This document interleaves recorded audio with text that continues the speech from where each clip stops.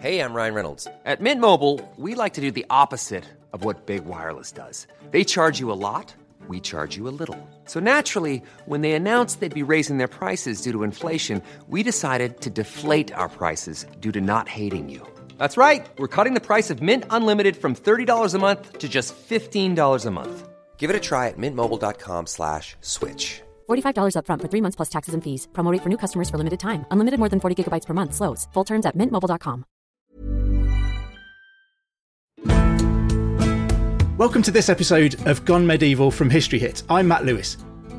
Joan of Arc is a name that's instantly recognisable to most. A controversial figure in her own day, she has remained so ever since, often being adopted as a talisman for French nationalism. But how much do we really know or understand about a young woman who ignited France's fight back against England during the 100 Years' War, but paid the ultimate horrific price at the age of just 19?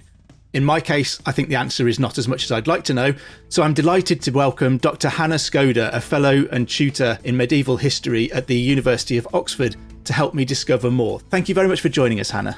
It's a pleasure. Thank you for asking me. I guess the first question is, what do we know about Joan of Arc as a young lady? Where did she come from? What do we know about her family and her background?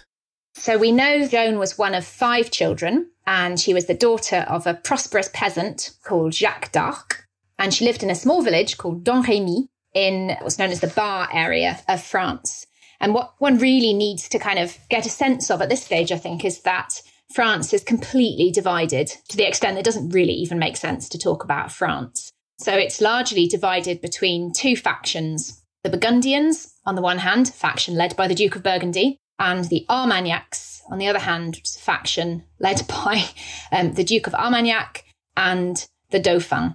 And so they increasingly, because the Dauphin is from the Valois family, they become known as the Valois faction as well. Anyway, France is just totally split between these 2. And Joan comes from an area which is an Armagnac area. But she is surrounded by Burgundian lands. It's like a little kind of island of Armagnac control in a kind of Burgundian heartland. So Joan must really have kind of grown up with a really strong sense of not just conflict, not just war with the English, but a kind of divided France, a sense that, you know, you couldn't trust anybody. And during her trial, she tells one story about how the children used to play at being Armagnac or Burgundian and attacking Burgundians. So there's a really strong sense from a very early age of this kind of horrific sense of division. You might have thought, I guess, they'd have been playing at being French and English, so it's probably odd that they were playing at being 2 different factions within France, but I guess highlights the fact that where Joan was growing up, the main enemy maybe wasn't even England, it was the divisions that existed within the French side that allowed the English to prosper. It's really interesting. She has this really strong anti-Burgundian sense. And when she talks about first going to the Dauphin's court, so the Dauphin is the son of the King of France, who becomes Charles VII. When she talks about first going to his court from her home, she talks about travelling into France, as if where she is isn't France. So I think she's in a bit of a muddle herself, really, about how things work. But set beside that is an increasingly strong sense with Joan that she believes in France as an idea. And she refers kind of obsessively to France and the French language. And she's doing this actually sort of in the face of the fact that this doesn't really exist in this period. So she's very self-consciously actually trying to kind of cultivate a sense that France is a thing and that it's something of great value to be French. It was maybe a deliberate effort to move away from the idea of Burgundians and Armagnacs and to try and force them to all think of themselves as being French, to throw an umbrella over this argument and say, you know, the English are the real enemy here. We're supposed to all be French. Absolutely. That's definitely part of what she's up to. There's an amazing letter which she wrote or dictated to the Duke of Burgundy a little bit later on in her short career. And she's basically pleading with him to come back to what she then calls the French side, that he shouldn't be allying with the English because that's a sort of betrayal. But of course, the Duke of Burgundy doesn't exactly see things like that because they're thinking in such different terms and in very different terms from the sorts of nations that we might think about nowadays. How do we know some of this information about Joan as a young woman and her childhood? I imagine it's fairly poorly documented if she's from a relatively poor background. So is this information that we're learning from Joan later on in her career? Or is it something that the hagiography has gone back and tried to find out about Joan later on? Most of what we know about Joan is from the trial record. So when she is tried for heresy after her capture, those who are trying her, first of all, they must have gone out and gathered a lot of information about her. We don't sort of officially having a document saying that's what they've done, but it's clear they did. And so they must have gone and found out as much as they could about where she came from, about her reputation, about what she'd been up to and so on. And they then ask her questions based on this information over the course of the trial. So the trial itself, which is incredibly long and grueling, and grueling to read, to be honest. It's quite a distressing experience working one's way through it. But it gives one all kinds of amazing details about Joan's childhood, where she comes from, what her family background was like. Amazing little episodes, like at one point the judges are really interested in whether Joan danced round a fairy tree with her friends in Domremy when she was little, because they want to sort of be able to show she was like superstitious and witch-like and stuff. But it gives you an amazing insight into the sort of nature of popular religion in this village. She's asked as well about whether she was betrothed at one point, because she seems to have been betrothed to a man, and then Joan didn't want to get married and she kind of reneges on it. And here the judges are interested because that shows disobedience to her parents, which again shows she's an evil, heretical sort of person. But again, gives one a really interesting insight into the sorts of expectations of her in that village context when she was younger. And how did Joan eventually bring herself to the attention of the Dauphin, the future Charles VII? Was she driven to find him out? What made her want to go and seek Charles and try to push this idea that she could help almost create a new France? So Joan tells us in her trial that she's been visited by voices. So first of all, she says that it's God who spoke to her. And then gradually over the course of the trial, the information that she gives about this becomes more and more precise, until in the end, she's telling her judges, that she was visited by Saint Margaret, Saint Catherine, and Saint Michael. And that these three visions told her to seek out Charles and to explain to him that she is the one who's going to lead the armies and save France. And again, the word is France. It's not just the Armagnacs or the Valois. Anyway, so we know this from the trial. Joan was clearly extremely determined to carry out this mission that she believed had been kind of divinely given to her. And so she seeks out the captain of the local town, a man called Robert de Baudricourt. And she tries 3 times to get him to agree to take her to the Dauphin's court. The first 2 times he refuses because he just thinks she's completely mad. I mean, what a totally bonkers idea. And the 3rd time he agrees, and he takes her, and she manages to convince the Dauphin, which is really pretty extraordinary. So historians obviously, ask lots of questions about what was going on. Why did Robert de Baudricourt suddenly decide that he was going to take her? And a lot of historians have sort of assumed that Joan was just like a kind of puppet or a sort of pawn of some greater faction. And there's a kind of sexism there, I think, to assuming that Joan herself couldn't have been sufficiently driven, that she was the one who decided this. And in any case, it still leaves us with the question of why Joan? There must have been something particularly special there. Her detractors and the judges during the trial try to make out all kinds of dodgy stuff going on between her and Robert de Baudricourt. But again, there's no evidence of that. The most convincing explanation is that there's a connection with the Anjou faction. So the genealogy of this is really complicated, but one of the really powerful figures in the Dauphin's court is called Yolande of Aragon. And Yolande is the mother of René of Anjou and Marie of Anjou.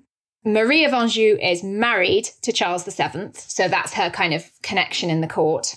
And René's father-in-law, so René is the brother-in-law of Charles VII. Anyway, his father-in-law is a guy called Charles the Duke of Lorraine. And we know from an offhand comment in the trial that Charles was a bit of a hypochondriac. And at one point, he asked Joan, because he'd heard about a kind of local mystic before she becomes famous or anything, he'd asked her to come and visit him because he had various ailments and he thought maybe a holy woman might be able to help him. There's no evidence that she particularly did help him, but that little clue just might give us a connection as to how Yolande of Aragon heard about Joan, thought that she might be a kind of useful player to suddenly insert into the French court. And Yolande certainly seems to have been pretty instrumental in general in kind of assuring finance for those campaigns and so on. So it's a reasonably convincing theory. But it's not one that sort of denies agency to Joan. It doesn't mean that Joan herself didn't kind of push herself forward and really go for this and really believe in her cause. But it gives a sort of practical explanation as to how she might have actually managed to get an audience with the Dauphin. And I suppose we're always reading some of these sources and stories from the trial and things through the eyes of the men who couldn't understand that a woman could possibly have achieved what Joan had achieved legitimately or based on her own strength of character or will. There must be some story behind it. And if there's, I guess they're looking for mud to throw at Joan at that point as well, to involve men in the story. Yeah, exactly. Right from the start, Joan is sort of, on the one hand, she's massively constrained in all kinds of very obvious ways by her gender, which makes it just incredible that she achieved what she did. But on the other hand, her gender kind of enables her to achieve what she did because it makes her so extraordinary. Right from the start, the fact that a young peasant girl is claiming that she can save France makes her seem like this amazing, miraculous figure. You know, if she'd been a soldier or something, then there was nothing particularly miraculous about it. But it's the fact that she is so unlikely in every single way, in some ways that makes her so special and so appealing, I think. And there's also an important dimension related to her sexuality as well. It really matters that Joan can claim that she's a virgin and that she's got this very particular kind of holy status by virtue of that. And is that why they were maybe looking at the idea that she might have been betrothed? Because that might play against the idea of her being a virgin, a more genuine religious character who might have received these visitations from God. Were they trying to besmirch that? Yeah, I mean, presumably the interest in the betrothal it's an attempt to kind of make her seem like any other woman a little bit more. What they're really interested in that particular episode is the idea that she didn't do what her parents told her to do and that she basically broke a contract. But there are all kinds of attempts all the way through her career and all the way through the trial to show that Joan was not the virgin that she claimed to be. But equally, there's an equally large number of people who are saying, yes, she is. She's absolutely amazing. To the extent, even during the posthumous trial to try and resurrect her reputation in 1456. And during that trial, it's even claimed that, you know, Joan was such an unusual woman and so virginal, she didn't even menstruate. She's completely different from normal women. And what was the initial reaction of Charles the Dauphin, Charles VII, and his courtiers to the appearance of this young woman claiming that she was the one who was going to be able to save France? There are various stories about how Joan convinced the court and the Dauphin himself that they should, you know, place their trust in her and give her the resources that she needed to carry out her mission. Joan in her trial at one point is pushed so heavily by her interrogators that she says an angel presented a crown to Charles, and then everybody kind of knew she was like this holy person. But even Joan then admits that was not true, that she just kind of felt the pressure of the questions to say that. There's another story which she mentions that Charles kind of dressed like all of his other courtiers. And she was able, because she had this divine mission, to pick out which one was the Dauphin amongst all these basically identically dressed men. And that story seems a little bit more convincing. And there's a couple of other kind of attestations that might have been the case. Anyway, so we don't really know that sort of very first encounter, how that happened. But the Dauphin he's got a really, really big decision to make in the sense that, well, the stakes are just really high. If he rejects Joan and it turns out that she was a holy woman, one has to really try and kind of recreate a sort of religious context in which this is happening. If he makes a mistake and just rejects her and she was a holy woman, then, you know, that's pretty bad on many, many levels. Apart from he's missed a fantastic opportunity, but he could incur God's wrath as well.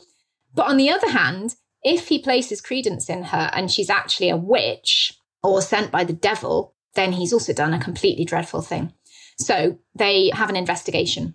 So this is actually the first trial of Joan of Arc. This is not a trial of condemnation. They're not trying to prove her a heretic. It's a trial to try and decide whether her visions have come from God or whether they've come from the devil. It's kind of a big problem in the early 15th century because there are quite a lot of female mystics around. And if someone claims they've had visions, in every case, how do you know whether those visions have come from God or from the devil? So they actually develop a process called discretio spiritum, discernment of spirits, to try and work out whether someone's visions are from the devil or whether they're from God. And so during this trial, they have to work out, firstly, whether Joan herself was the virgin and the virtuous woman she claimed to be. So it's partly about behaviour. And then they have to find out about the visions themselves. They have to try and show the visions aren't sort of They're not too embodied, and various other sort of ways of trying to tell whether they come from God. Then there's a question of a sign. So they want a sign to show that she's really been sent. And it's a little bit unclear because of the nature of the evidence what that sign was going to be. But the later story develops that the sign was given in front of Orléans. So it's the fact that she raises the siege at Orléans that indicates she really is God's chosen one to lead the French. And so was Joan going to Orléans then part of that testing process that allowed Charles to try and determine whether she was sent from God to save France or from the devil to condemn it? And I guess then does the victory at Orléans really cement her position in Charles's mind, at least, as a holy woman? Absolutely. So what's really hard to say is whether she promised in advance that she would raise the siege at Orléans and it was like a sign promised, or whether that's the kind of narrative that's constructed after she's raised the siege at Orléans, which is obviously a little bit more convenient at that point to be able to say that was the sign. But either way, this certainly cements her position as someone who has delivered the goods effectively. This was a really, really crucial moment. So the English had pushed the French, or the Armagnac faction, so far back by this point. And Orléans was this last outpost holding out against the English. The English had been besieging it for months and months, and they were really just about to take it. Then Joan turns up, and she is able to disperse the English, raise the siege of Orléans. And at that point, then, the French have control, the Armagnacs have control again over the Loire. And given that's the kind of river which is absolutely crucial to communications and kind of movement of military resources more generally, it's a really, really critical moment. Do we know how instrumental Joan was in raising that siege at Orléans, or does she become a figurehead because of the victory, because it seems to confirm her credentials as a holy woman? It's really hard to say. And in a sense, I wonder whether actually we don't kind of need to draw a distinction between how instrumental she was in a military sense and the kind of symbolic nature of what she does. Because in a sense, the way that strategy works in this period and the way that morale and ideology feed into that, if Joan functions as a standard bearer who pulls everybody together, then she is instrumental, even if she's not necessarily leading a particular charge. The evidence about her role is very mixed. It's quite surprising the number of sources which barely mention Joan at all, given how crucial we think she was. But then there are other sources which do describe her and which describe her role in quite interesting terms. So, for example, Charles himself, the Dauphin, Charles VII by this stage, he barely mentions her in most of his letters, but randomly writes a letter to the people of Narbonne in southern France saying, and Joan was brilliant at the siege and she did a really great job raising the siege. So I don't know why in that particular letter he mentions her, and maybe there were loads of other letters which haven't survived, but that's one bit of evidence that she was important. Another really important piece of evidence comes from 1434, so 5 years later, and it's a memorandum written by the Duke of Bedford. And he describes how Joan was absolutely instrumental in raising the siege. But that's 5 years later, and the Duke of Bedford has a particular axe to grind at that point because he's trying to prove that he hadn't misspent lots of money and he's having a very hard time in England. So Joan is the kind of useful way of him to say, well, it wasn't my fault. There was this awful woman there who did it. So it's hard to know how seriously to take that bit of evidence too. So the short answer is we're not really sure how far her military role went, but in a symbolic sense, this is a really key moment. And I think we shouldn't underestimate Joan's role in that.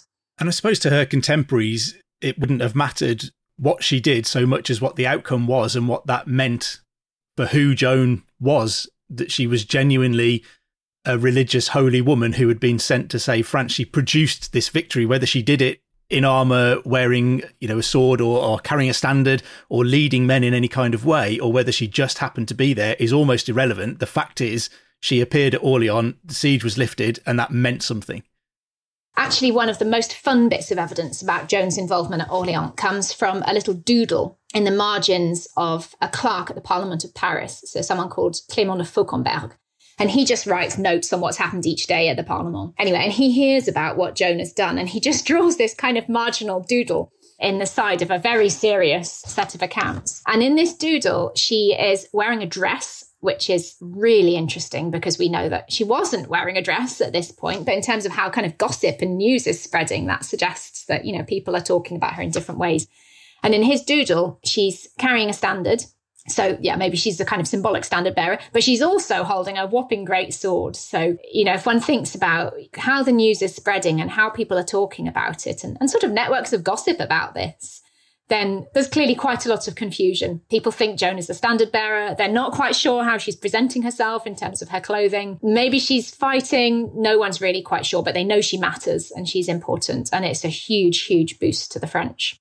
Stories have a way of spreading, don't they? So I'm surprised she wasn't 7 foot tall by the time it reached that doodle, but all those things get exaggerated and lumped together. So how much then does Joan contribute to the revitalisation of the French cause? So they've been struggling for more than a decade, almost 15 years, I guess, since Agincourt. By this point, they've been struggling to fight off the English. Do we see a turning point in the French fortunes in the 100 Years' War with Joan's arrival? Yes, we really do. It's not one that necessarily lasts terribly long, but there is a spate of victories following Orléans, which are really dramatic. So she raised the siege at Orléans in May 1429, and then there's a series of military victories. So Jargeau, Meung-sur-Loire, Beaugency, Patay. So a series of towns falling, which are strategically hugely important. And the whole thing culminates with the coronation of Charles VII at Reims, which is a huge symbolic moment. And I'm aware, while I've been talking, I've sometimes been calling him Charles VII and sometimes been calling him the Dauphin, which wasn't entirely deliberate, but sort of reflects my in-between, not Armagnac, not Burgundian position myself. So the Burgundians and the English at this point call him the Dauphin because they refuse to acknowledge that he's the legitimate king. Joan and her friends and that whole faction are calling him Charles VII because they say, yes, he is the new king of France. Anyway, the moment of the coronation at Reims is a moment which says, look, we're in control of this great region and this is our king. And he is now our king through God. He's been the kind of sacral nature of the coronation has happened. People have witnessed this great ceremony and we've achieved our goal. And now we just need to consolidate it. And Joan is right at the center of all of that. And it's the coronation in particular is a huge coup for Joan and what she said she would do. After that, so that's July. By September, they get to Paris and then things are starting to kind of fall apart for Joan. And at that point, we need to be aware of factions within the Armagnac-Valois cause because those start to fall apart. So the support that Joan enjoyed amongst Charles VII's men starts to sort of fragment. So some of them still think she's great and her strategy is the right one. And others are increasingly keen on a kind of rapprochement with the Duke of Burgundy. And obviously they don't like Joan because Joan thinks that's a bad idea. It's all about military conquest. And the support for her begins to fall away so that she's really left increasingly isolated until eventually she's captured by the Duke of Burgundy at Compiègne.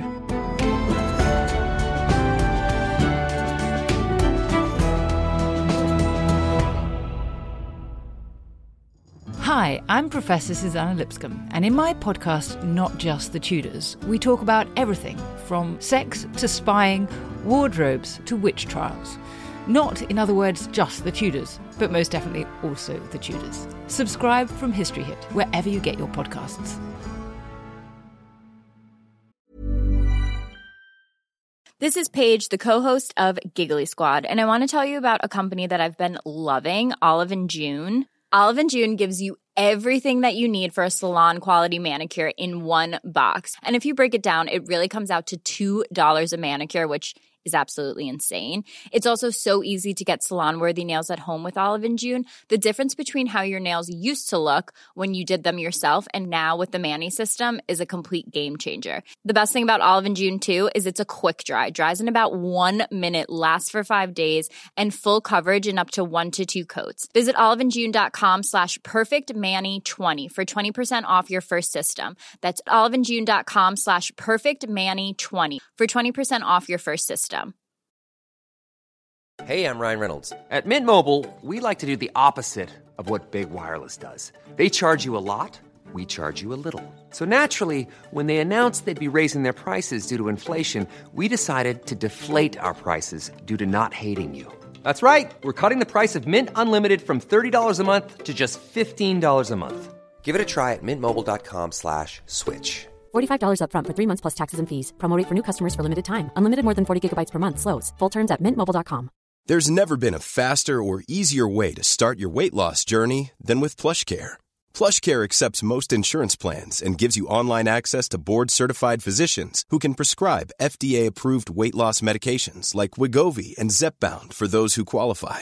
Take charge of your health and speak with a board-certified physician about a weight loss plan that's right for you. Get started today at plushcare.com/weight loss. That's plushcare.com/weight loss. plushcare.com/weight loss.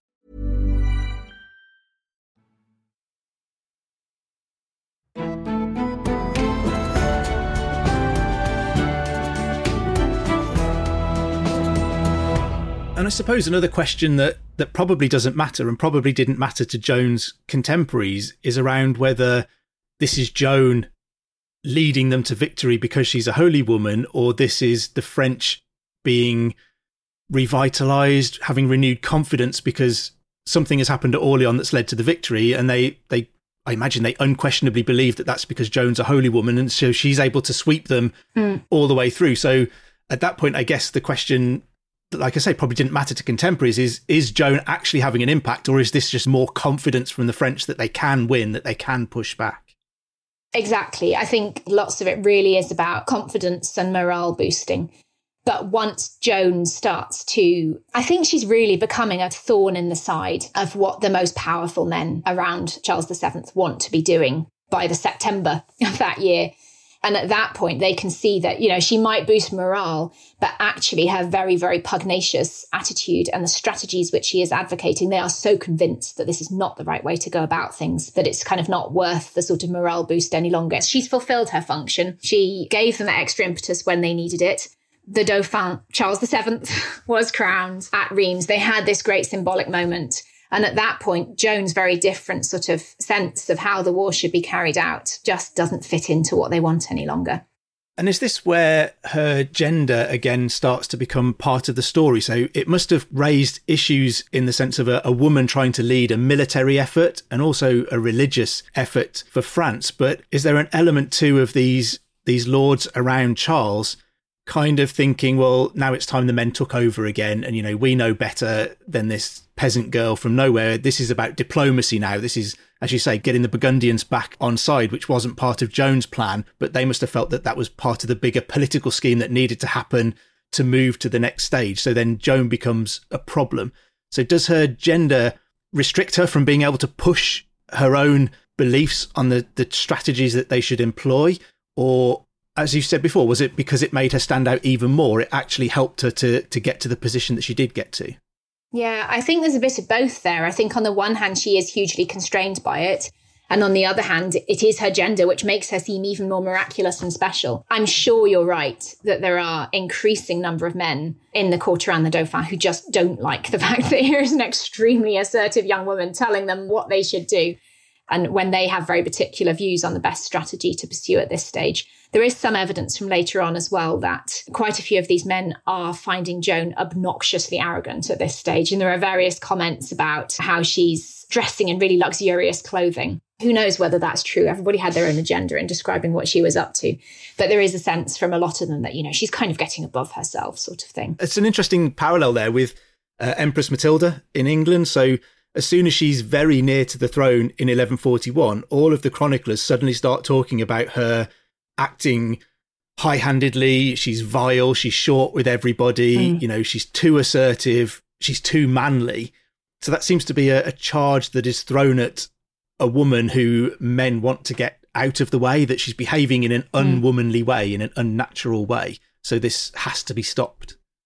It's a really interesting comparison. I think what really people struggle with Joan is the fact that they can't kind of box her into one category or another. So some of the time she's being criticised for being too womanly and, kind of emotions all over the place sort of thing, all the usual stereotypes. And other times she's being criticised precisely for getting above herself and trying to behave like a man. And the whole thing is embodied in really interesting ways in her cross-dressing. So Joan first puts on male clothing when she rides with Robert de Baudricourt on that first journey to the Valois court to meet Charles VII. And at that point, it's clearly for practical reasons, so that's fine. But she gets increasingly kind of wedded to this clothing so that during the trial, she doesn't want to take off the male clothing. She wants to continue to dress like that. And so that's sort of one layer that people find very hard to get their heads around. And in a religious sense, they're not sure about the acceptability of it and so on. But I think what makes it even harder for people to deal with is that her male clothing is never a disguise. Joan always presents herself as a woman who is a virgin, but she's wearing male clothing. And the fact that they can't kind of pigeonhole her in any way, I think makes her feel particularly, or makes people react to her as though she is particularly threatening and particularly problematic. The usual tactics of putting a woman down don't work because she's got ways of getting around them. Yes, exactly. You can't kind of box her in one way or another. So how does Joan end up as a prisoner of the English? So she's captured by the Burgundians at Compiègne in May 1430. They sort of hang on to her for ages because they can't quite decide what to do. And then eventually in December 1430, she is handed over to the English for a very large sum of money. And in terms of the motivations of the Burgundians there, the Duke of Burgundy is still kind of hedging his bets. He's allied with the English at this point, but he's clearly like playing both sides against one another. So this is a good way of pleasing the English. Actually, the Valois French don't really seem to care about Joan much any longer. So he's doing a bit of kind of diplomatic politicking there, but most of all, he needs the cash. He's really desperate for money to finance his own military campaigns. And he gets a lot of money for Joan because the English are desperate to have her. So I guess he's able to look like he's solving a problem for the Valois in getting rid of Joan for them. Now she's becoming inconvenient. Yeah. And he's solving a problem for the English by capturing this woman who's a real thorn in their side. And he's getting rich in the process as well. Yeah, exactly. It's like win-win situation for him. And the English then take a bit of time to sort of decide precisely what to do with Joan, because for them, the dilemma is they want to get rid of her because she's a pain for them. But at the same time, what they really, really must not do is create a martyr. Because if they do that, then the kind of morale boost she gave to the French will be magnified however many times. So they don't give her a political trial. They stop and they think about it. And then they hand her over to the Inquisition, effectively, or to the church, so that she is tried by the church, not by the English, though the English are involved behind the scenes. But she is tried for heresy. So she's not tried for treason or some kind of trumped up political charges. She is tried for heresy. And the trial is very, very particular about this. And this really, really matters to the English, because if they can get her burned as a heretic, that completely undermines her kind of ideological standing amongst the Valois-Armagnac French. If they don't manage to do that, then her ideological power will be increased 100-fold. If they can get her condemned as a heretic, it kind of undoes all the work that she's done in renewing the French cause. But if they can't, the danger is the French will roll on because they'll have been vindicated by the church. I guess if the church say she was a genuine holy woman, then that vindicates the French side. If she's a heretic, then the English are able to say, look at all these gains they've made because of a heretic, because of the devil's work. This isn't God on their side at all. So I guess this must have mattered. The English must have been leveraging things behind the scenes because they must have wanted what they considered the right outcome. Exactly. We spend a lot of time as historians thinking about, was this a quote unquote fair trial? It certainly wasn't a fair trial. Of course it wasn't. But did they sort of observe proper procedure? And did they genuinely manage to condemn her for heresy? And actually, what seems pretty clear to me is that they are very, very careful about ensuring that the trial does kind of close all the gaps and that they make sure they really have got her for this, because the stakes are so high. They need to get it just right. And they do hand it over to the church. Good proportion of the judges are men from the University of Paris, who are all theologians. But at the same time, the Earl of Warwick, he's there like most of the time, sort of checking what's going on. So they're clearly going to make sure they get the outcome that they want. But they do get the outcome that they want. How certain are we that Joan was maybe tortured during this period? I think there are lots of stories of her being very badly treated by her guards to try and extract a confession.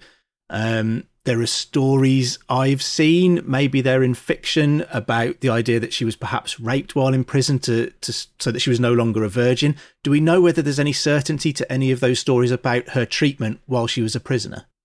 No, we don't know. It's really, really difficult to say. So most of our evidence for how the trial was conducted come from, first of all, the records of the trial itself. And secondly, from what's called the nullification trial of 1456. So in the 1450s, Charles VII decides that he would like to kind of resurrect the reputation of Joan, conveniently forgetting the fact that he completely abandoned her after she's captured by the Burgundians. Charles VII never mentions her. It's as if she never existed. They keep absolute silence about her. Anyway, in the 1450s, suddenly he decides, this might be a useful figure again. So they instigate this trial to look into the procedure of the first trial in 1431. And in 1456, they marshal lots and lots of witnesses, people who were involved in that first trial, to try and find out more about how it was undertaken. It's completely fascinating. It's also really interesting to watch men in 1456 talking about what happened in 1431 and just lying, completely lying about it. Like, oh, I never said she should be tortured. And then we have the evidence in 1431 saying she should be tortured. So the 1456 information is very problematic, but it does suggest that Joan was certainly put under completely unacceptable and terrifying duress. And not necessarily that she was raped, but that she was absolutely terrified of being raped. So one of the questions is, why did she put on her male clothing again during the first trial? And during the second trial, 1456 one, they say, well, she put the male clothing on because she was so scared that she was going to be raped. Anyway, so I don't know, it's a really moot point what actually happened. But what is clear is that this was an utterly, utterly terrifying experience. And as I said at the start, when you read through the trial records, which are readily available, you can find them online really easily as well and read them in translation. It's such a moving experience, and it's really utterly grueling. You have a sense of this young woman who, she starts off being interrogated in March, and she starts off March 1431. She starts off really self-confident and kind of feisty and like standing up for herself. And you think, that's amazing. She's just really, really impressive. I have a quotation here when she's asked early on about something or other, and she says, "I do not know what you want to question me about. You might ask me such things as I'm not going to say to you." So her judges say, will you swear an oath that you'll answer all the questions truthfully? And she's basically like, well, how can I promise that? Because I don't know what you're going to ask. Another point, she says, if you are well informed about me, you ought to wish that I were out of your hands, which is just amazing. Like this teenage girl saying this to the kind of serried ranks of Paris theologians. It's stunning. But as the trial wears on, it finishes in May 1431. As it wears on, you see that confidence eroding and dissipating, and you just see her getting more and more terrified. And there's lots of different ways of reading it. You can hear very different kind of voices of Joan in the trial. It's a very problematic document. But that sense of breaking someone down is very evident and is, just miserable. And I think it's quite easy to forget in the story that this is an 18, 19-year-old, barely more than a girl. She's a young lady with no experience of politics. She's not been trained for war or to deal with these kind of experiences. I imagine she would feel like she's proven herself to Charles and to the French, only to be abandoned by them when she becomes slightly inconvenient and almost handed over to be tortured, broken down, and forced to say that everything she had done and believed was a lie. And all of this is happening to an 18, 19-year-old young lady who is in no way prepared for any of this. I know. And what is so pathetic all the way through the trial as well is that she is convinced Charles is going to come to her rescue. So at various moments, she says, go and ask the king, or the king will come and he will tell you what's right. And we know that Charles just washed his hands of her completely. He doesn't even mention her for another 20 years. And it's just pathetic seeing her standing there, still trusting that he cares and that he will come and do something. And of course, there's no way he's going to do anything. But the other thing is that, as you say, she's had to operate in a context, a political military context for which she had no training. She's completely unprepared. In the trial, she finds herself in another terrifying context, which is a kind of academic one. So Joan is illiterate. We know that she couldn't read or write. There's various letters surviving from her which are dictated, and then she crosses them. But during the trial, she's being interrogated by highly, highly learned theologians from the university who ask her really tricky questions. And I think a lot of the time she just doesn't really understand what they're asking her. And for the first few sessions of the trial, her answers are super clever. Like, even when she doesn't quite get the kind of theological nicety they're getting at, she will give such a brilliant answer that she kind of, sidesteps the question. It's just amazing. But as it goes on, she's broken down by this, and she's not remotely intellectually equipped to deal with the sorts of issues that they're trying to get her on. So, for example, one of the ways of telling whether your visions have come from God or from the devil is whether they're embodied or not. So if they're really embodied, then they're more likely to be demonic. That's what the church teaches. So her judges keep asking her, like, what did your visions look like? Could you smell them? What was their hair like? If they spoke to you, did they have mouths? And Joan doesn't understand that they're trying to get at this issue of sort of corporeality or embodiedness. So she says all the wrong things. And so eventually that's one of the things that's used to condemn her. And do you think there was any kind of genuine concern, either on the part of the church or the English or the Burgundians even, I guess, that Joan was a heretic, that her visions weren't genuine? Or is this just cynical politics hiding behind religion to do away with a young woman? It's a really, really hard question for historians to ask. You know, did Joan actually see these things, or is she making it up? And I cannot imagine in any world that someone would have made up, completely invented something like this for kind of self-aggrandizement or something, because the stakes are so high. Even when she first sort of appears on the scene, Joan says, I've got 1 year to do this. So she knows that this is going to come to a sticky end. I mean, one thing Joan is not is stupid. So I think she is utterly, utterly convinced of her cause. On the other hand, what is striking is that her story does change over the course of the trial. So when she first talks about this, it's a voice from God. And then as she's questioned more and more, it becomes a series of visions. And then it becomes these 3 saints. And they get more and more detail as she continues. So I don't know I don't think she's deliberately embroidering it, but she's kind of working herself into thinking about things in particular ways under the pressure of being questioned. As for whether other people believed in this or whether they're just cynically using her, again, it's a question which is kind of impossible to answer. But I think if one puts oneself in an early 15th century context, it's perfectly conceivable that people really did believe this, or at least found it sufficiently credible that it could inspire huge groups of people. This is a context where mysticism is becoming increasingly intense. There are quite a lot of female mystics in this period. It's a period of extreme devotion right across the social spectrum. It's a period where lots of people are claiming that they're having visions. Several people are being burned for having the wrong visions. And it's a period when people are interested in things like prophecy and divination as well. And we know that Charles VII was interested in this kind of stuff. So it all does kind of make sense in this particular spiritual context. Yeah, I mainly ask the question, I know it's probably a mean one and impossible to answer, but I mainly ask because I think it's too easy for us to ignore that religious element to people's beliefs in those times. That we can definitely see the cynical politics at work here of taking someone who is inspiring your enemy, doing them down and executing them.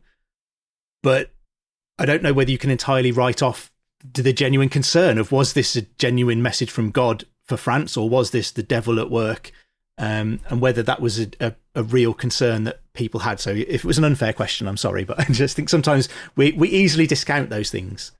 No, it's not. It's a really good question. And I think what I find particularly intriguing about this period is that there are lots and lots of mystics. There's a whole movement which we call the Devotio Moderna, the modern devotion, which is a movement of extreme religious intensity and people, I say, right across the social spectrum, engaging with religious devotional experience on a really intimate and very intense kind of way.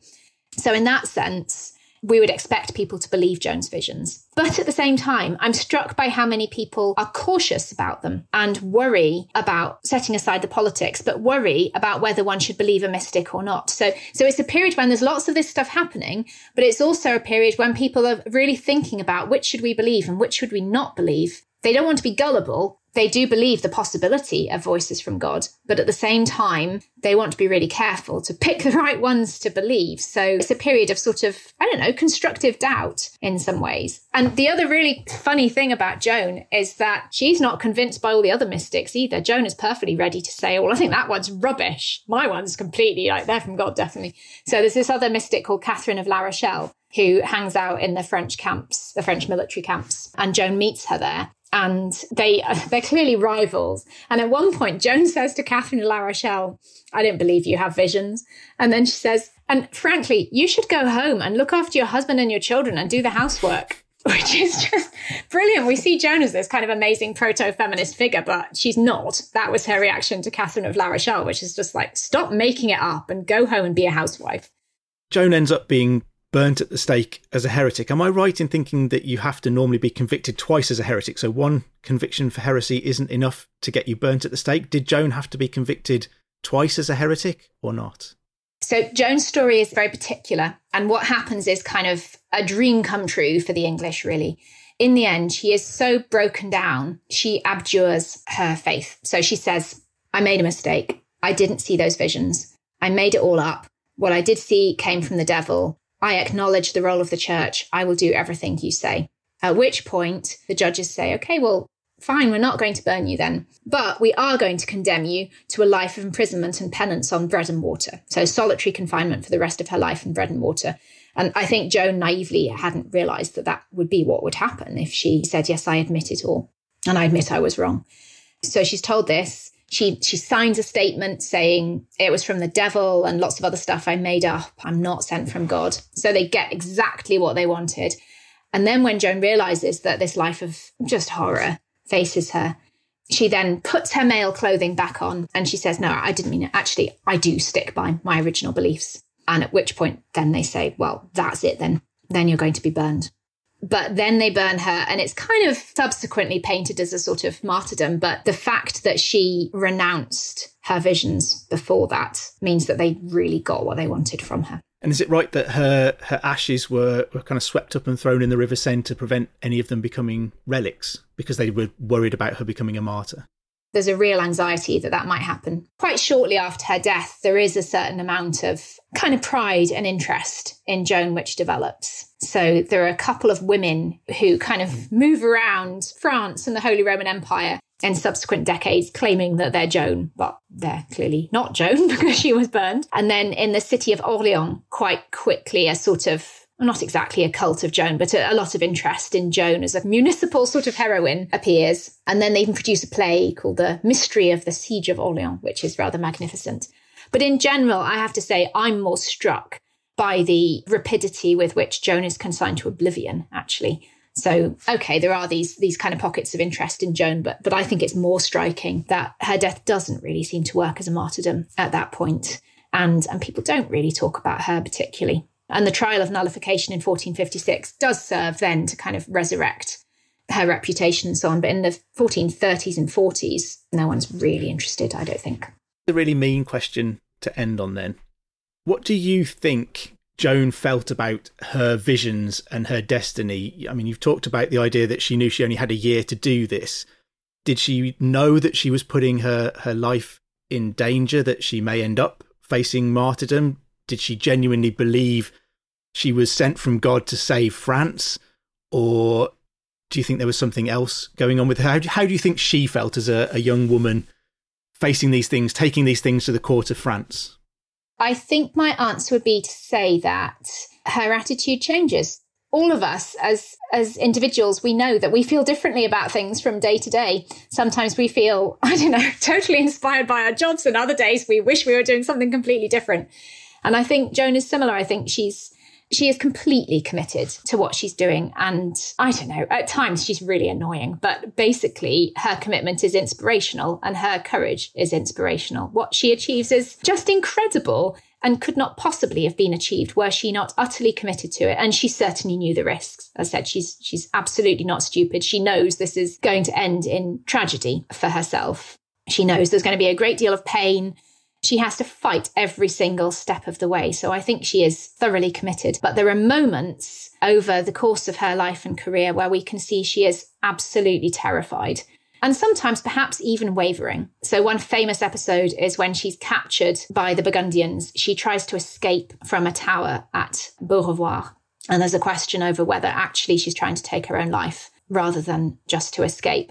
And of course, in the Middle Ages, that's seen as a mortal sin. And it may be, Joan is questioned at length about this, it may be a moment at which the whole thing just becomes too much for her. The sheer terror and isolation and loneliness.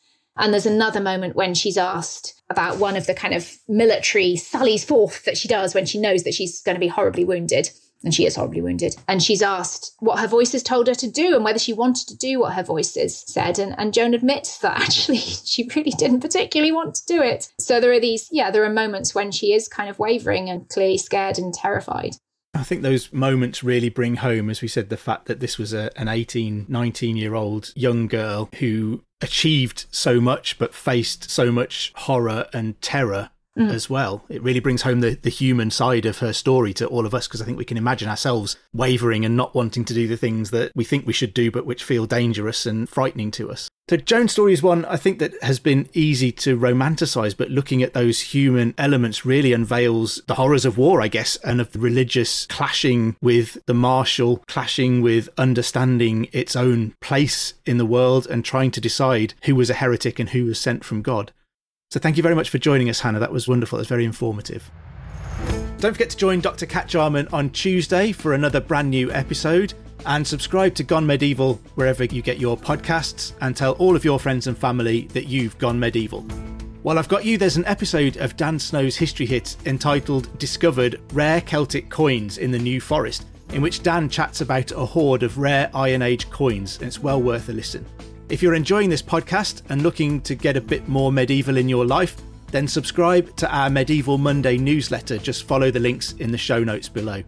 Anyway, I'd better let you go. I've been Matt Lewis, and we've just gone medieval with History Hit. Mom deserves the best, and there's no better place to shop for Mother's Day than Whole Foods Market. They're your destination for unbeatable savings, from premium gifts to show-stopping flowers and irresistible desserts. Start by saving 33% with Prime on all body care and candles. Then get a 15-stem bunch of tulips for just $9.99 each with Prime. Round out Mom's menu with festive rosé, irresistible berry chantilly cake, and more special treats. Come celebrate Mother's Day at Whole Foods Market.